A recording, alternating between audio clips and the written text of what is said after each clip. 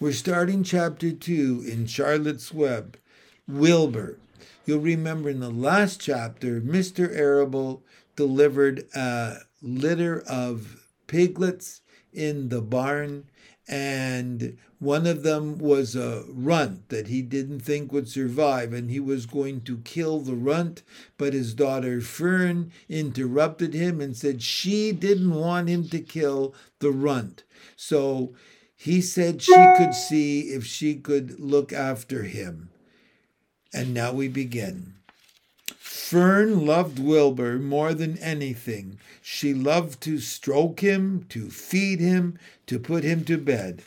Every morning, as soon as she got up, she warmed his milk, tied his bib on, and held the bottle for him.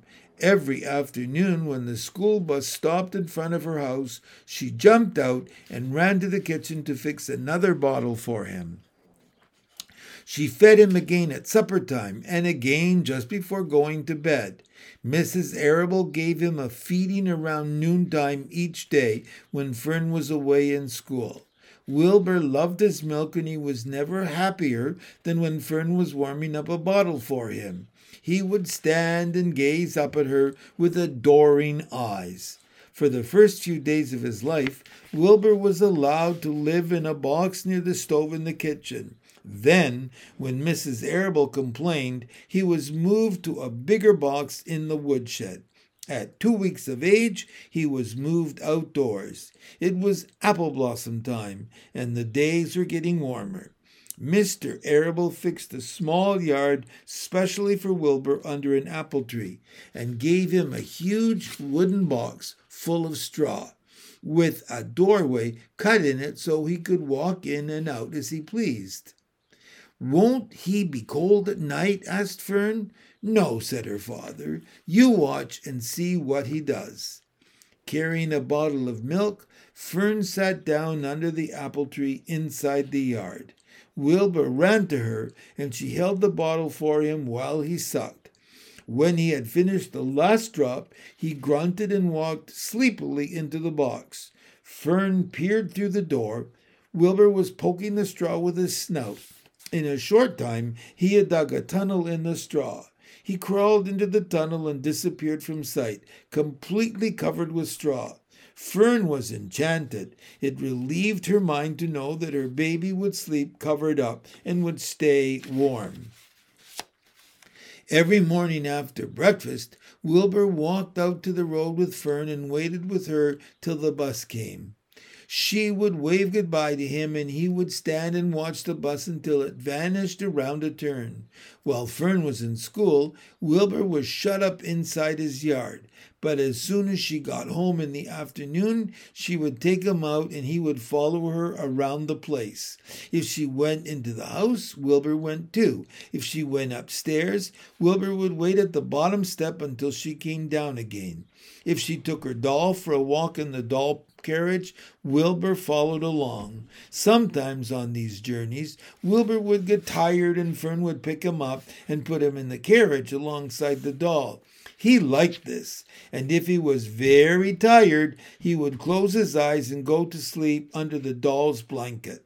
He looked cute when his eyes were closed because his lashes were so long. The doll would close her eyes too, and Fern would wheel the carriage very slowly and smoothly so as not to wake her infants. One warm afternoon, Fern and Avery put on bathing suits and went down to the brook for a swim. Wilbur tagged along at Fern's heels. When she waded into the brook, Wilbur waded in with her. He found the water quite cold, too cold for his liking, so while the children swam and played and splashed water at each other, Wilbur amused himself in the mud along the edge of the brook, where it was warm and moist and delightfully sticky and oozy. Every day was a happy day, and every night was peaceful. Wilbur was what farmers call a spring pig, which simply means that he was born in springtime.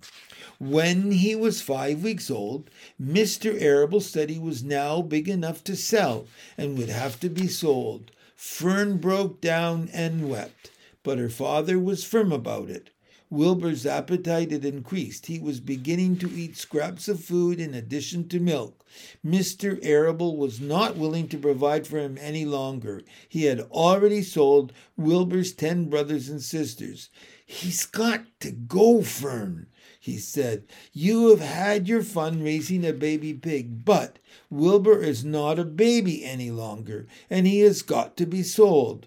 "Call up the Zuckermans," suggested Mrs. Arable to Fern. "Your Uncle Homer sometimes raises a pig, and if Wilbur goes there to live, you can walk down the road and visit him as often as you like." "How much money should I ask for him?" Fern wanted to know. "Well," said her father, "he's a runt. Tell your Uncle Homer you've got a pig you'll sell for $6 and see what he says." It was soon arranged. Fern phoned and got her Aunt Edith.